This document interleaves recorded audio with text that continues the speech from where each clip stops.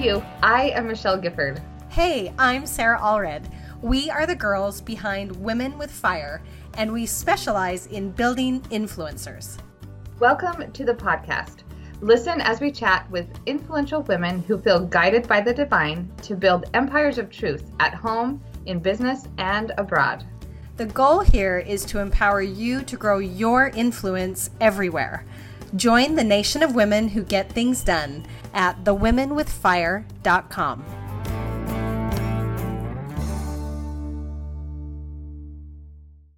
Hey you, and welcome back to the Women with Fire podcast. This is Sarah Allred. I get to be your host today, and I am sitting across from my BYU roommate, freshman year, sitting across from her, excited to share her story because she was a big deal then, and then holy smokes, she has taken the world by storm in all things color, design, awesomeness. She's laughing her head off. She's the great Brittany Watson Jepson. And so if I start calling her Brittany Watson, it's because that's how I knew her for forever. She's from wonderful California and has some really great experiences to share. So Brittany, thank you for being here.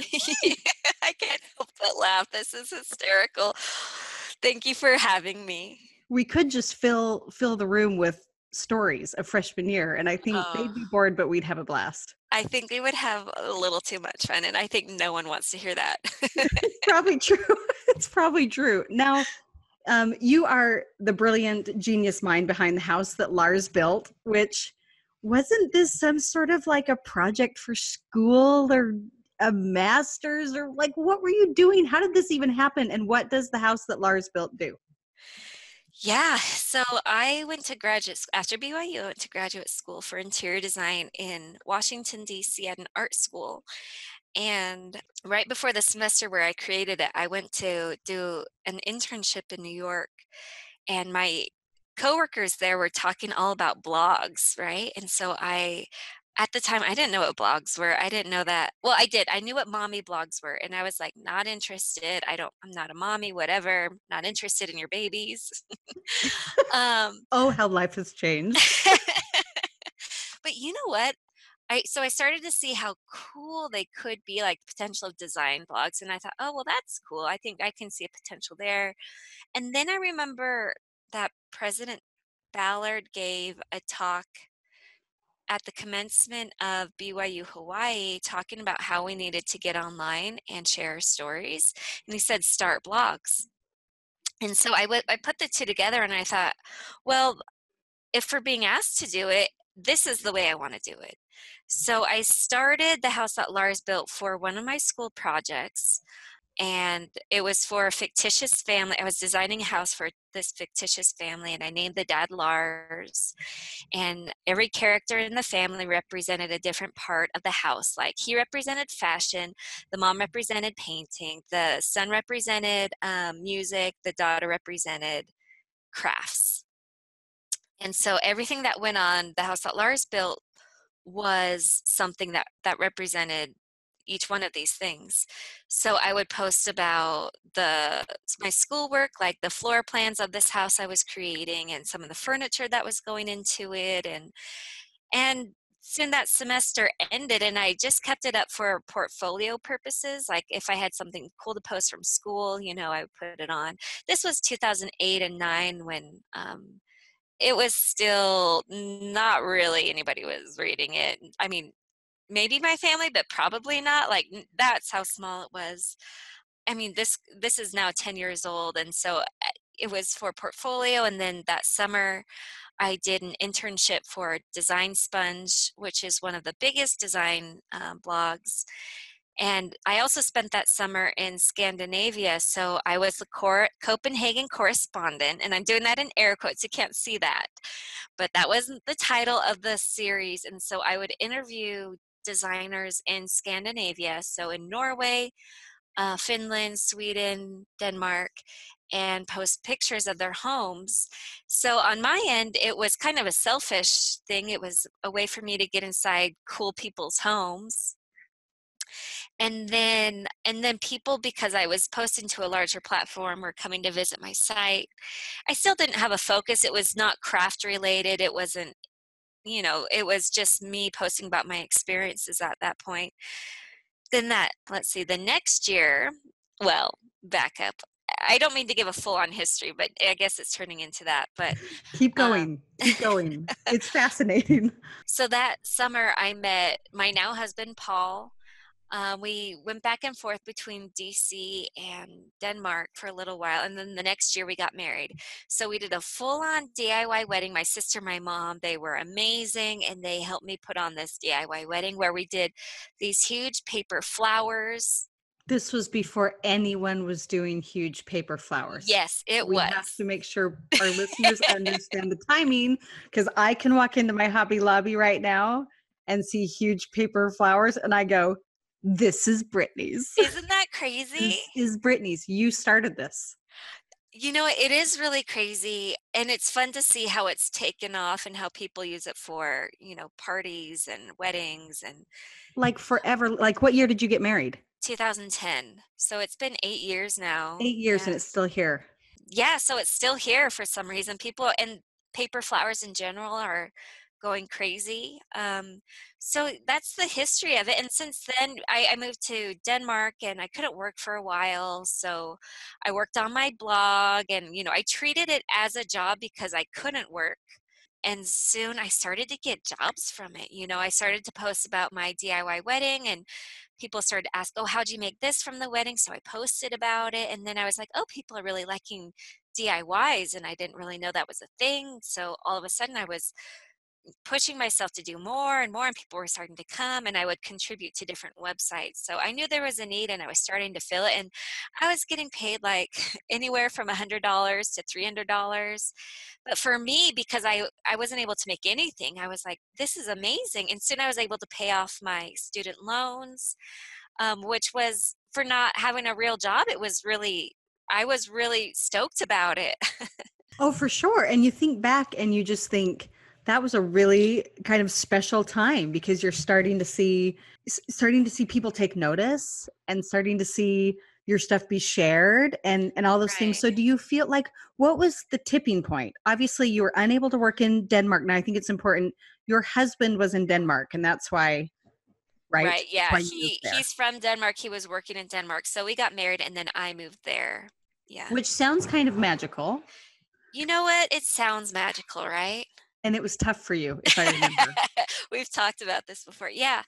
I did not have a magical experience. I had a magical experience when I was there as a student, because it was summertime, and I was like whisked away. I was riding my bike on these adventures. I rode up to Hamlet's castle, and, I did all these things. And then when I went there to move permanently, I moved there in September, and it was, already basically winter.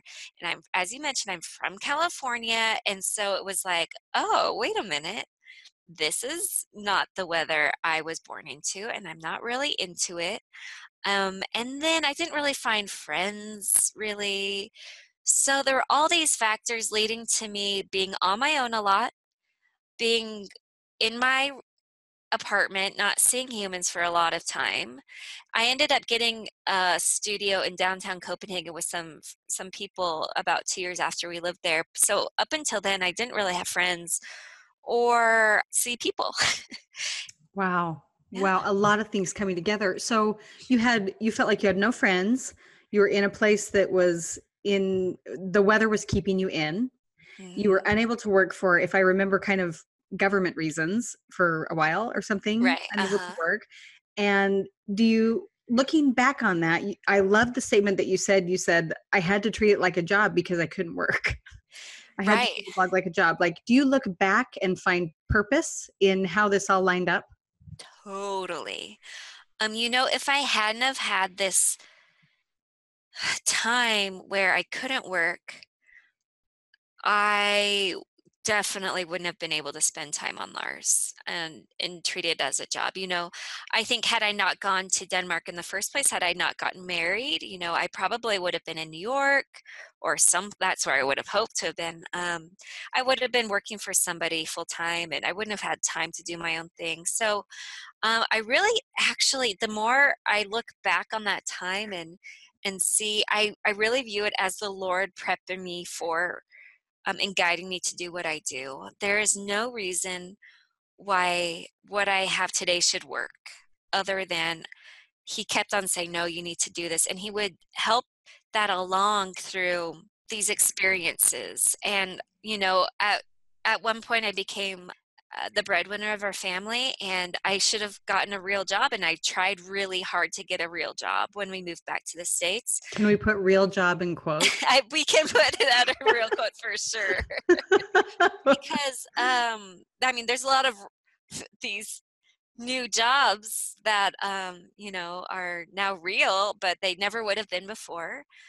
So yeah, I tried to get that quote unquote real job, and for whatever reason, I couldn't get a job. I mean, I had a master's degree. I should have been able to get a job here in Utah, and for whatever reason, I didn't. And again, once I felt like the Lord was just saying, no, you need to do this. And people started to ask me to do different jobs. Like I wasn't being very I was being very active in trying to get jobs, but they kind of came to me, and that's how I was like, great, I'll take this for $200, take that for $200, take this, and I was working a lot, but it somehow paid off our bills. And while my husband was going to school, I was able to provide for our family. That's mind-blowing. It's mind-blowing. Like today, I'm like, I have no idea how we're sitting here with food and an apartment and all this stuff, because it doesn't really happen like this. It doesn't. It's really a rarity. And I think a lot of our listeners want to hear that kind of honesty, that like this takes some serious tipping points, and sometimes those are dark tipping points in Denmark, and those are dark tipping points in Utah for you, when you're like, I am clearly qualified, people. I've done the DC gig. I've been the Copenhagen correspondent, for crying out loud. Like, why is this not happening for me? And one thing you said a couple of minutes ago that I want to ask you about and kind of push you on is, you said, I'm looking here at what I do, and there's no reason why it should be working the way it does. Why do you say that? Is it because it's a crowded market, or that you're just so blown away that technology's brought us to this point? Or why do you say that there's no reason it should be working? Because I wasn't being proactive. I didn't have a dream at that point. I didn't have a dream to do what I do. I didn't have all of the connections I needed to make money. Things were just aligning without me having to work at it. And not to say that you have to not work at it for it to be successful. Not at all. There was just, for some reasons, some higher purpose in why I needed to do what I do. And so because of that, I approach it as a mission as opposed to a job, I suppose. I mean, it's definitely a job too. And I say job in that I work a lot and I work every day and I get paid for what I do, but I have employees now. So it's definitely a job. But it's also a mission. There was some point where it was actually, where was I? I was reading D&C 89, and there's a verse that talks about, okay, I'm so sorry. It's not D&C 89, it's D&C 82. And I came across this a couple years ago, and then as soon as I read it, I said, oh, that's what the Lord's been preparing me to do. And it's 82:14. For Zion must increase in beauty and in holiness. Her borders must be enlarged. Her stakes must be strengthened. Yea, verily I say unto you, Zion must arise and put on her beautiful garments. And there's a few things going on here. One of them is her borders must be enlarged, which, that's physically. It's also missionary, spreading the gospel. So I wrote, that's not my mission. My mission isn't necessarily to spread the gospel through my voice, but it's Zion must increase in beauty. And I took that as my personal mission, like, oh, I need to add beauty to Zion, and I need to show people how to add beauty to their lives. And as soon as I got that, that was like, that's it. Okay. So now I have like a full-on mission. My mission is to provide tools for people to learn how to make things and add beautiful things to their lives. That's incredible. What an incredible foundation. And we constantly talk to our listeners and amazing influencers like you who are kind of surprised that their expertise, whether it's, Cakes by Courtney, right, who does beautiful cakes, right, or it's Becky Higgins, who does these incredible life story experiences for people in scrapbooking, whatever you want to call it, that they're surprised that that's a great way to share the gospel, or that's a great way to reach the hearts of people, are through these very normal things like cakes and Right. scrapbooking and design, like what you do. And so do you feel like you've had missionary experiences through the house that Lars built, or what has You been know, your, and I know that's not your mission that you talked about. yeah, I'm not always very verbal. I don't, talk about my testimony per se. And I'm not, some influencers are very good about just saying straight up, I'm a Mormon, here's the Book of Mormon. And, I don't do it that way because it is, it's a business just like anybody else.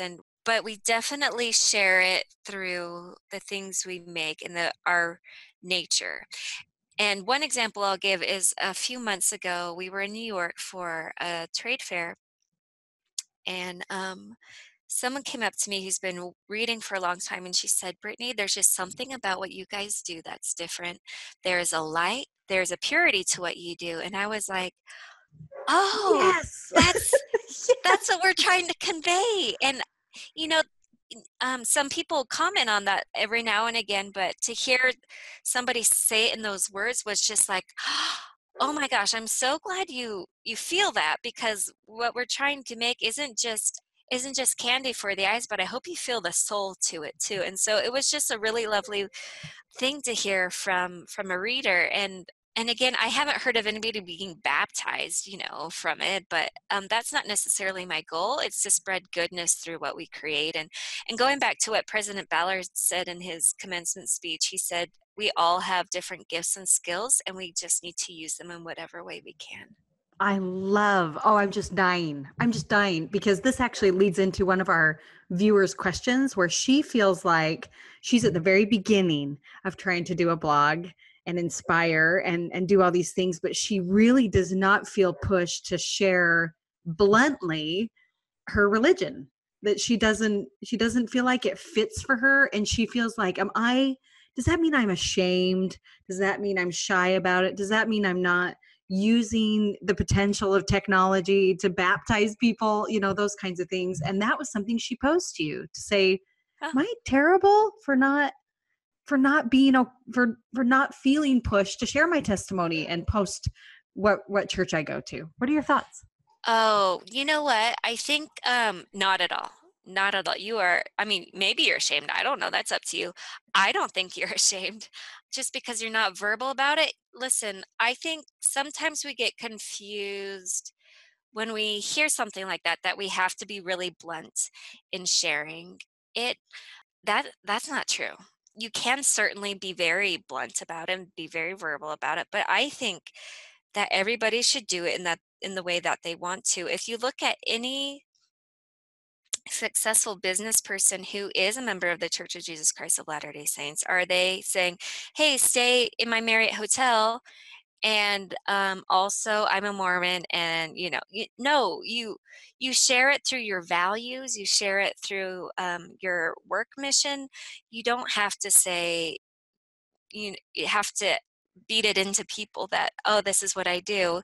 Not that you're not ashamed, but that's not a component of your business. And the same with me. I don't want my religion to be a factor for everybody. Not that I think that they would not read it if they knew I was, but they don't need to know that. Right. And clearly people are still getting you're still inviting the Spirit into people's lives. I hope so. That's what we're trying to Clearly. do. And now that I have a team of people, we're all on the same page. And it's something that's very important to people. And I think as we have a great internship program, every semester we have new interns, and this is something we talk to them about every semester, as we share that scripture and we say, listen, as you are a part of Lars this semester, we are, through the things we say and the things we make, we're representing something good. So I hope you're on board for that. So what kind of, I love how you say we're all on the same page. What kind of parameters do you give your team I think it's so fancy that you have a team, by the way, and I'm excited to talk to you about that in a minute.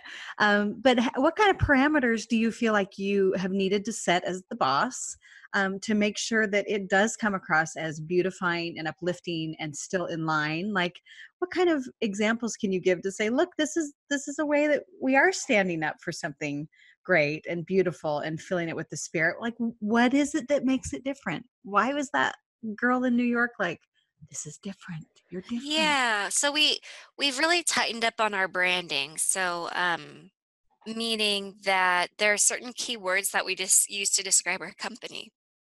Okay. Some of them are, whimsical, refined, elegant, fun, colorful, things like that. And it's not like pure, it's not virtuous, it's not praiseworthy it's not necessarily the 13th article of faith, but it is in the way that we share the words we use in our captions, the types of projects we're creating. Like, you don't know it, but we have a ministering gift. Let me be correct here. I'll just say visiting teaching because that's how we started making it. We have little visiting teaching gifts once a month.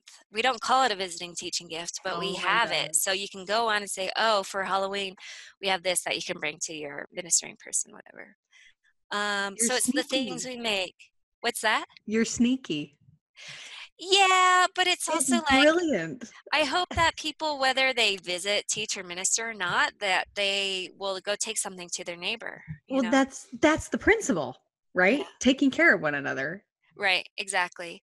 So whether you're a part of the church or not, like, we can all benefit from being good to other people. And it's also in the way that we share online. We don't. There's certain terms we don't use. There's certain language we don't use, but that's pretty typical for every brand. But yeah, I think it just comes from who we are as people, and hopefully we're being good people so that we can communicate that. And the message that I'm hearing here that our wonderful listener can benefit from is that you are 10 years into this and you just said, look, we've just really tightened up our brand a lot. And so that doesn't mean that as of right now, she needs to have it all figured out on Oh how to sustain no. attention, that this is forever evolving. Yeah, that's a good point because I now have a business partner and she came on board 3 years ago. And at one point she was like, so Brittany, like, we need to tighten up our branding. And I was like, what do you mean? I really know what my brand is. And she's like, yeah, but what you see from your brand and what I see from the brand are totally different. And she comes from a finance background, so it's very different from what I do. And in my mind, it was perfectly clear. Yes.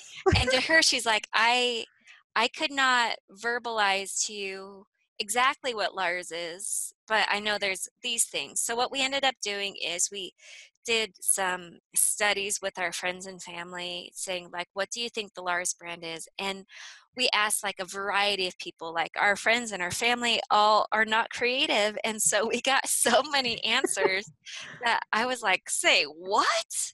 You think we're What do you think this? I do? I know, like, can you think I just sit at home? Okay, I am sitting at home in my PJs today, but I normally never am sitting at home in my PJs today. Like, this is a rarity because my sitter canceled and didn't have time to shower.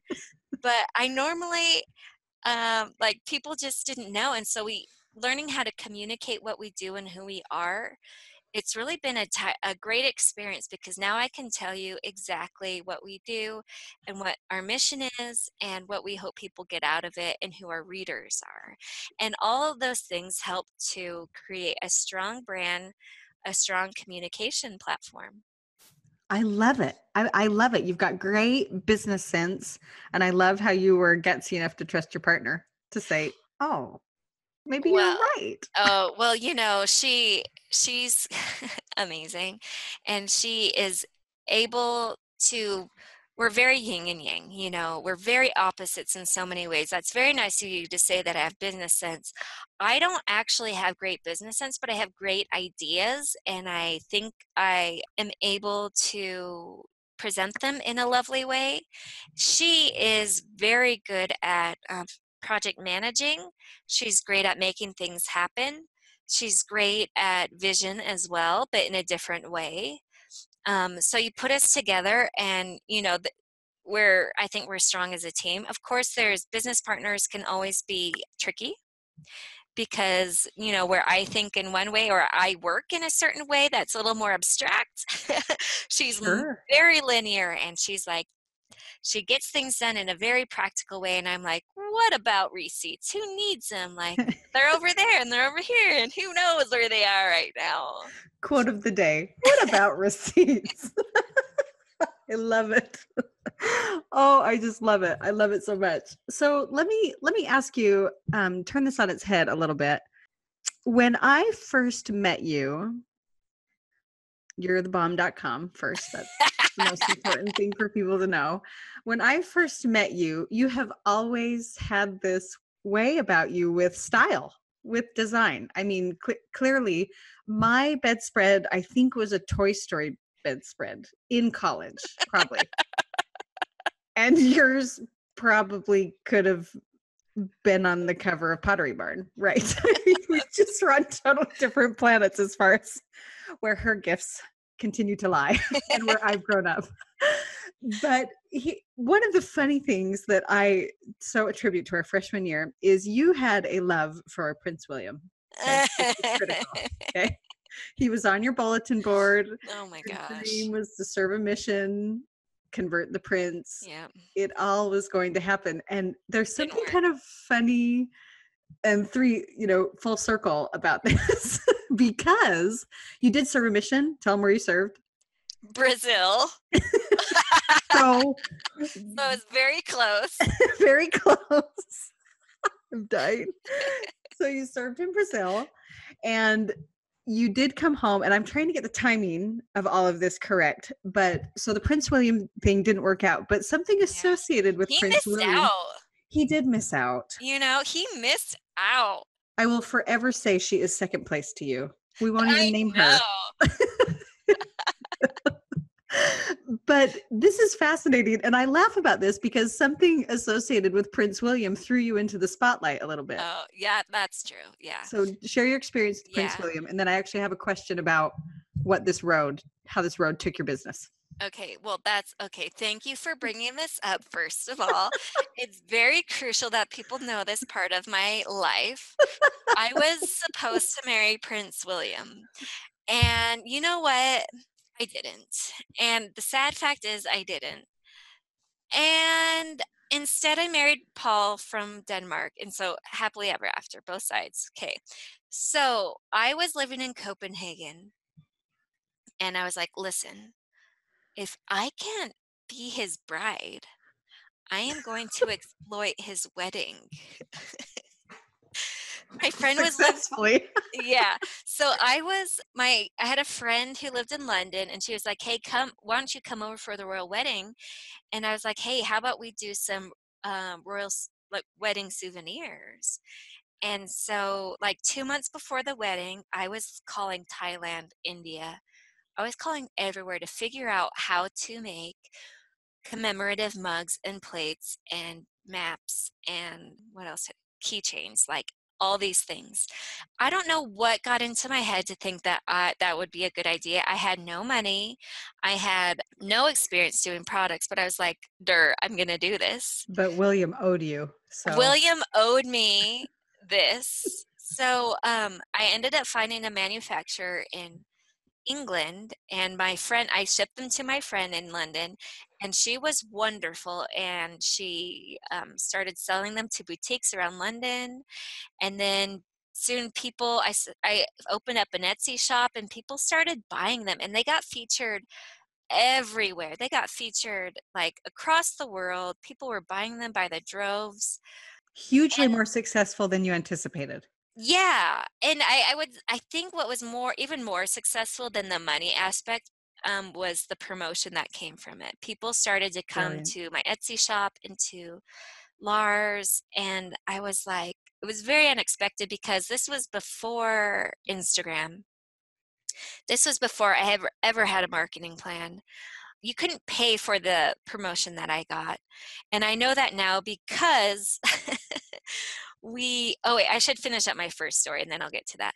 But so we went to London for the royal wedding, and my friend, who was much more gutsy than I am, she was just selling them off the street like, hey, do you want a royal wedding mug? And do you want this? And people were buying them. Like we watched the wedding on this grass in a park in London where they had set up these huge jumbotrons, and it was so lovely. But she was like selling them, and then while we were there, Vogue came over to me and was like, hey, can I take your picture? Because I was wearing this big paper flower fascinator on my head, and I was like, yeah, sure. CNN came up, and all these people were started to feature me. And then we opened up a booth on Portobello Road that day, and we sold on Portobello Road. And so it was actually so fun. And I say all of this, did we make our money back? No. We put in a lot. I ordered way too many products. Like, I thought hundreds and hundreds and hundreds of people were going to buy them, but not that many people bought them. So we You just didn't had make no gauge. This was like, new. I didn't No know, gauge. and Mhm. I didn't set up any type of financial model. It was all like me thinking, oh yeah, thousands of people are going to want this. So we had lots of product left over. And I compare that to now when Harry and Meghan got married earlier this year. And we were like, oh, lots of people have written in asking if we'll do it again. So we did it again. And this time we still didn't have as much time because they never told us in advance that they were getting engaged. Like, hello, Like, royal rude. family owes you. It's true. Yeah, they owed me, and they still didn't make it happen. And I had a baby. So we still didn't have that much time to work on it. But with all the promotion we got the first time around, we didn't get it the second time around. And so it just, even though I had many less followers, not as many people are seeing it because now you have to pay for all your promotion on Instagram and Facebook. So because of the algorithms, not as many people saw it.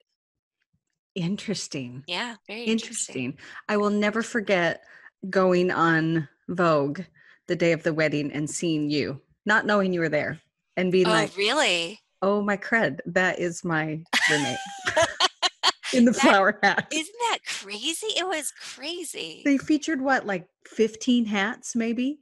Yeah, yeah, and it was like Victoria Beckham and what's his And name? you.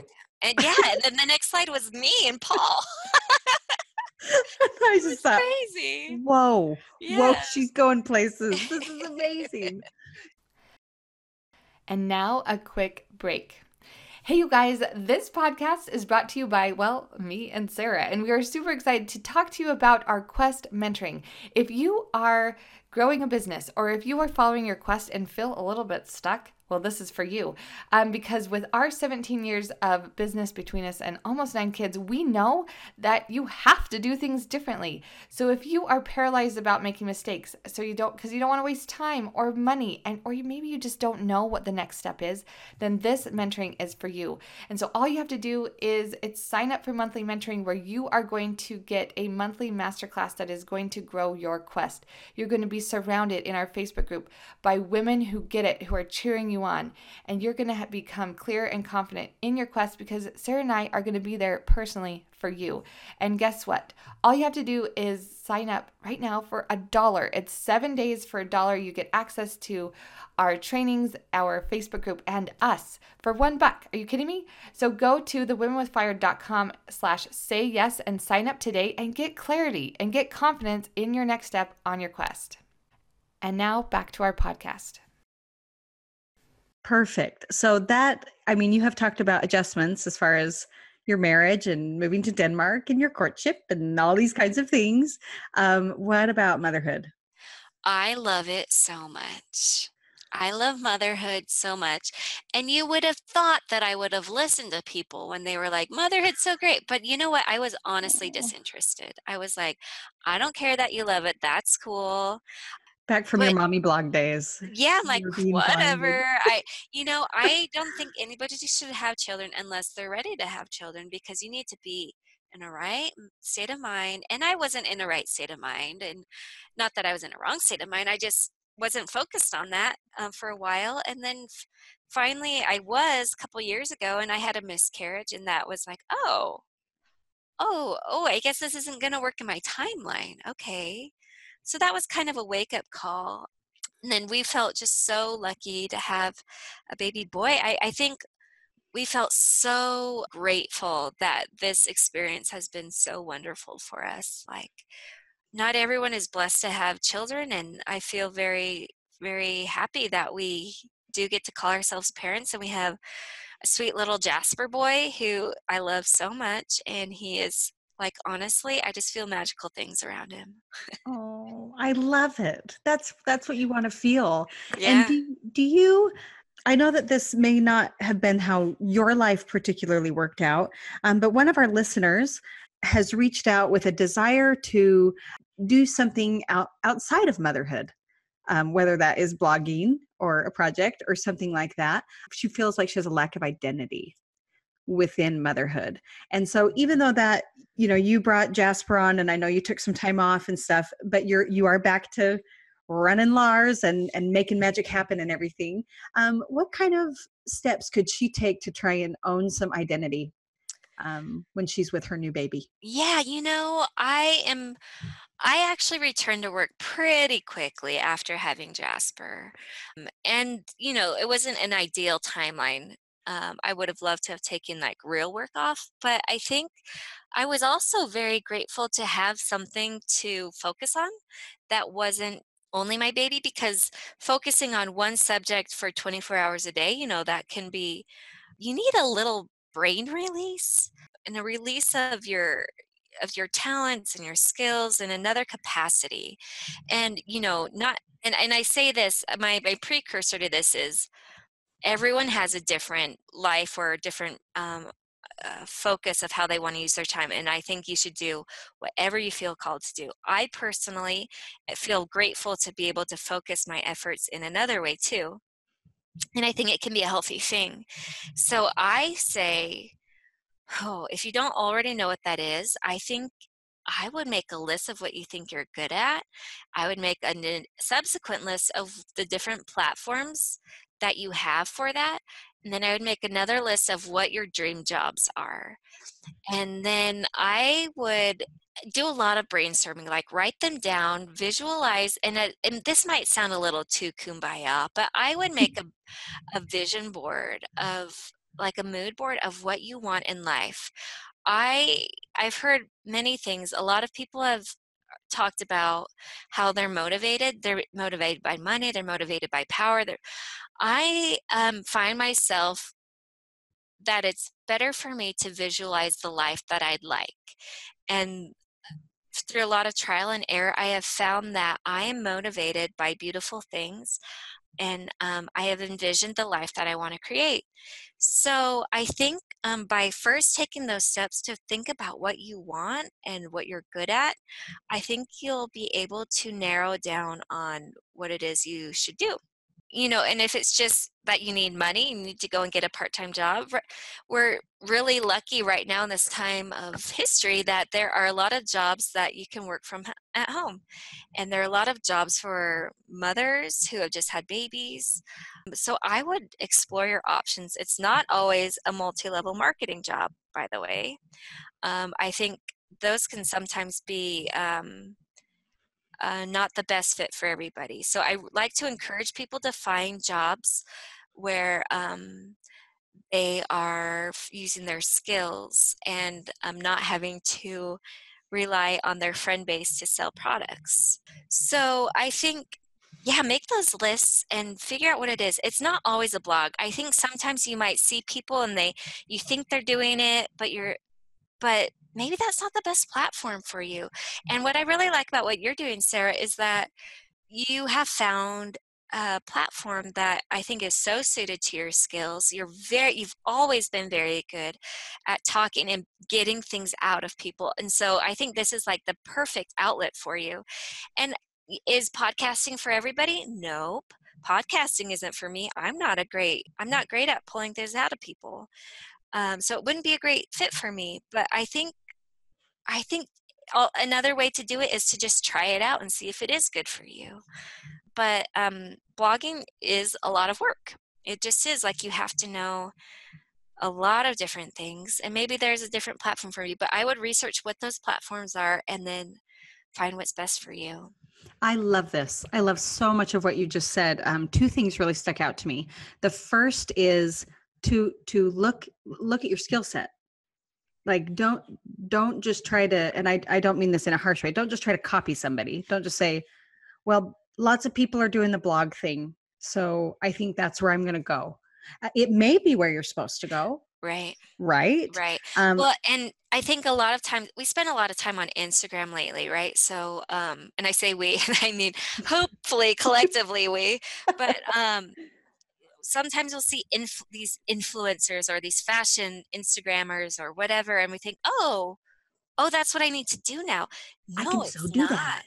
No, you could. Maybe that is what you need to do, but no, it's not. There's so many different ways. If you went to school for accounting, there are so many different things you can do.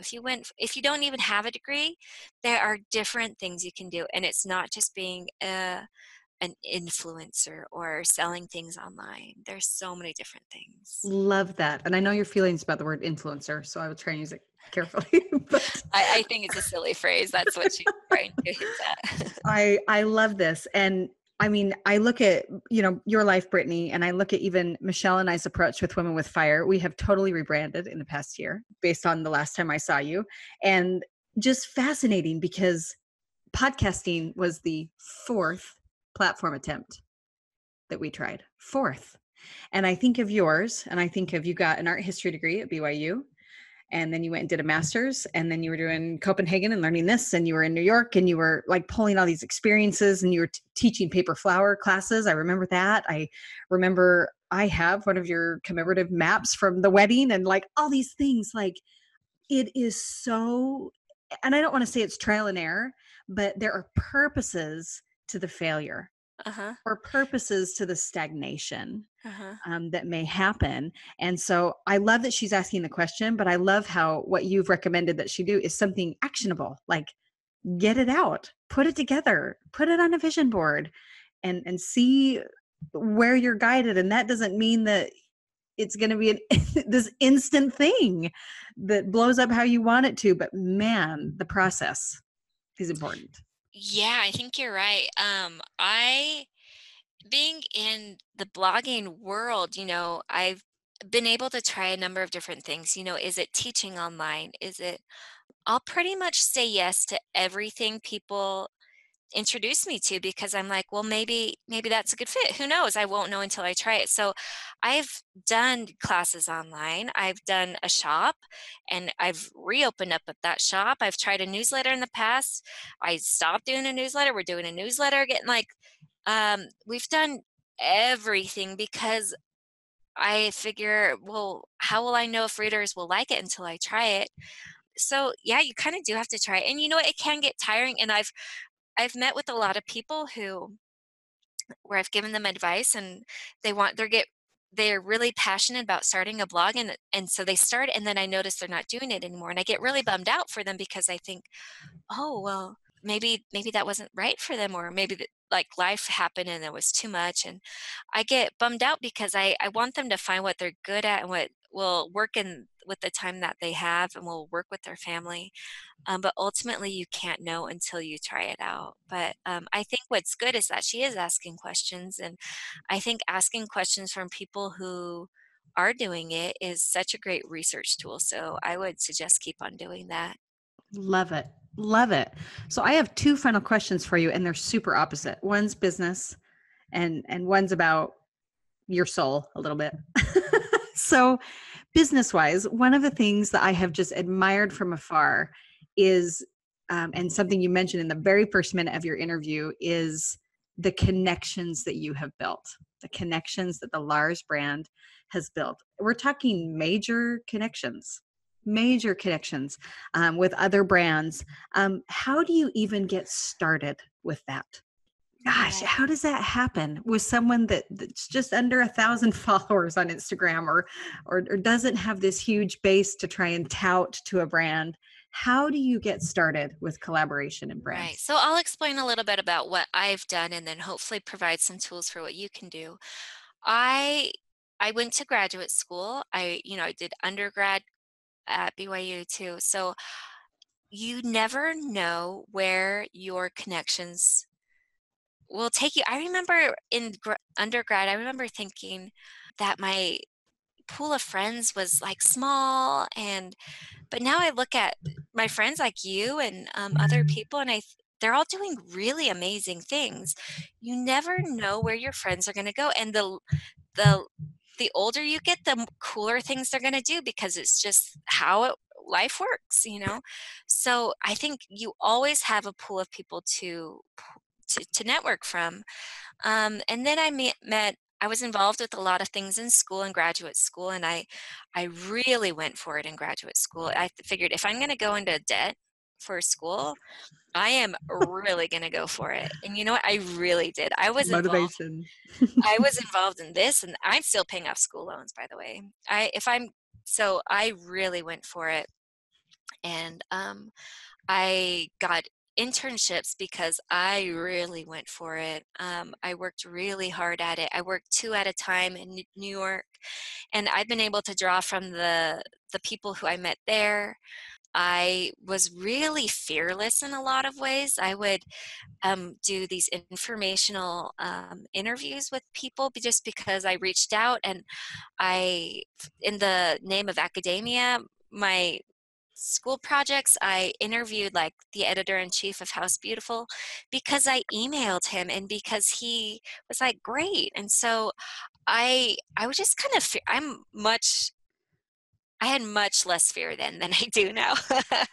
Wow. But that's where it started, was But it's fearlessness. being fearless and saying, why not? Who else is going to be talking to them? Why not me?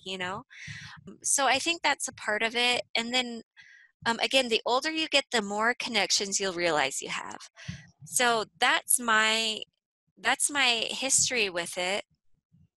And a part of it I think is also staying current. So now I don't have school, but I have conferences and I have meetings. And whenever I go to a new city, I meet with people who live there so I can Love get it. to know what they do, and so I can learn from them. We're constantly trying to learn and to grow our resources within our company, and we're really good at that. But so that's my history. Now, what my takeaway to you is that I think you can create your own resources by meeting with people. Number one. Number two is getting really good at what you do. My work, Brilliant. I, Brilliant. you know, I have, I've gone to school for well, in a way, crafting and design work. I went to school for design work. Crafting is kind of an extension of that. But I've gotten really good at what I do. And it's because I work a lot. You've heard of the 10,000 hour rule. I don't know where I'm at with that, but I probably wouldn't be surprised if I'm close. But so I went to school, I got critiqued for my work, and I've gotten really good at it. And I figured out some ways in which I can get better at it. So I'd say there is no substitute for doing the work and for doing your work well. So if you're like, I want to be a calligrapher, I say look at the best calligraphy artists out there. Don't just look at who is near you or who is let's say you live in Utah and you want to be a calligraphy artist. Don't look just in the people in Utah. Look in the whole wide world. Look who's doing it well. Look and see if they have classes, workshops. Learn from them. Get really good at it, because people will start to notice your amazing work, and then have people critique it.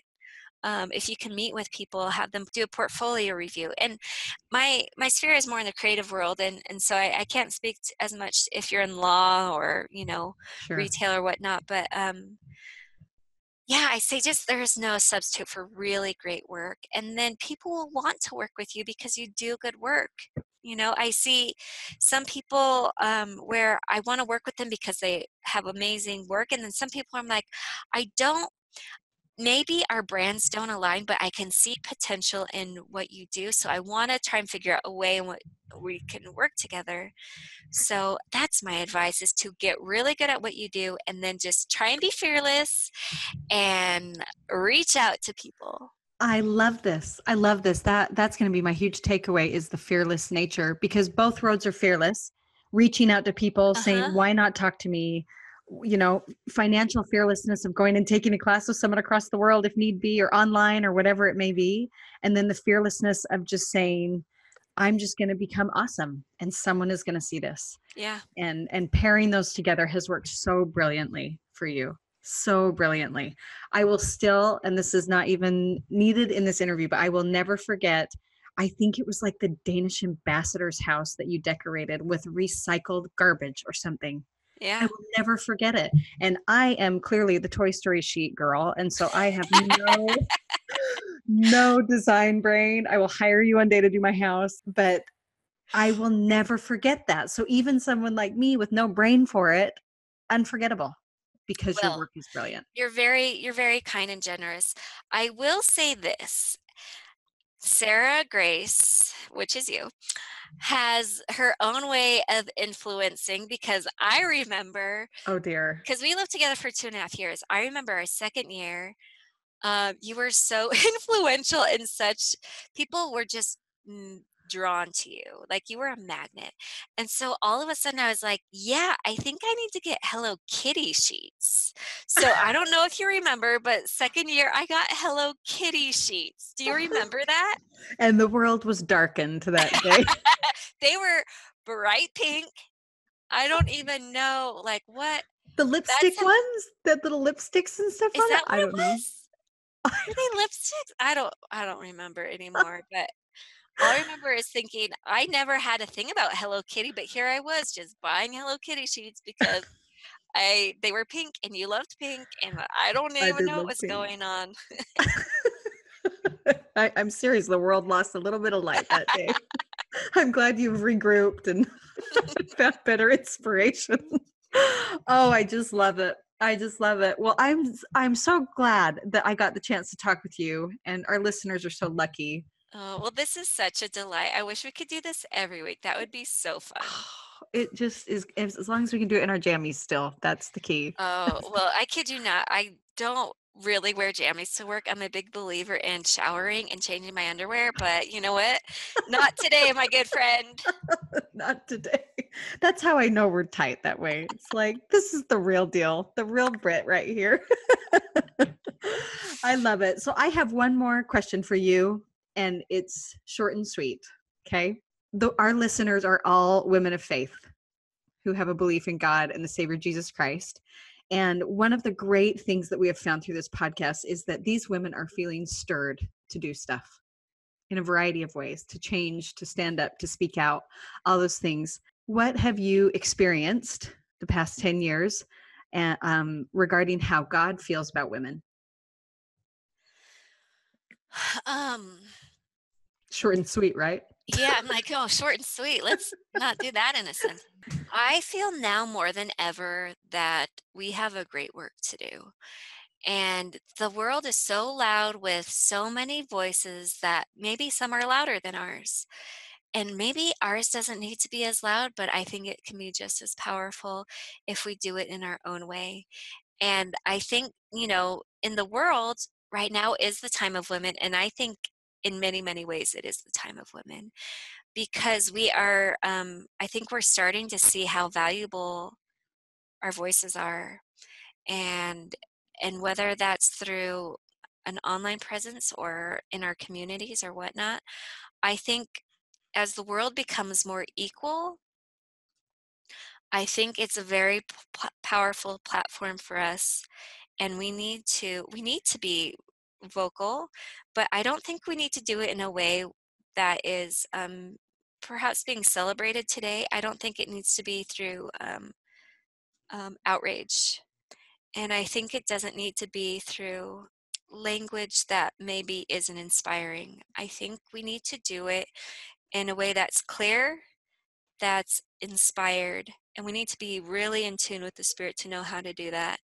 And so I think find your way of speaking clearly and go for it. And one thing that I like to do is to encourage people to make their choices and own them because you can never regret if somebody tells you to do something and you don't think it's right for you, that's not your choice. You need to make your own choices. You need to be inspired to do your own walk of life and not copy somebody.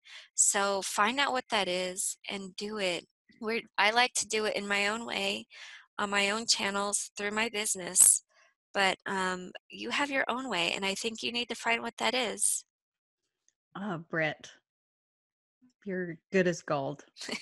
Good as gold. That's a very poignant message there of what women of faith and how they speak and the time of women and why that's Yeah, important. and going along with that, I think we just really need to stay in tune. Like, we need to read up. We need to be well versed in the scriptures and in what our leaders have to say, because we can get really sidetracked by a lot, by loud voices, and by people who we look up to, and then we realize, oh, maybe we shouldn't be believing everything they say. We need to be believing everything God wants us to know. So I think tapping into what that is important. I love it. Well, you are the best of the best. We're so thrilled to cheer on the Lars team and the incredible things that it does. You've been good as gold since the day I met you. They're So very wonderful. Thank you so much for having me. I'm so glad you're doing this, because I think there's no better person for it. you're the best. Thanks for joining us, Britt. Yeah, thank you. Hey, thanks for listening to the Women with Fire podcast. Your support means a lot to us. In fact, your support is what makes this podcast possible.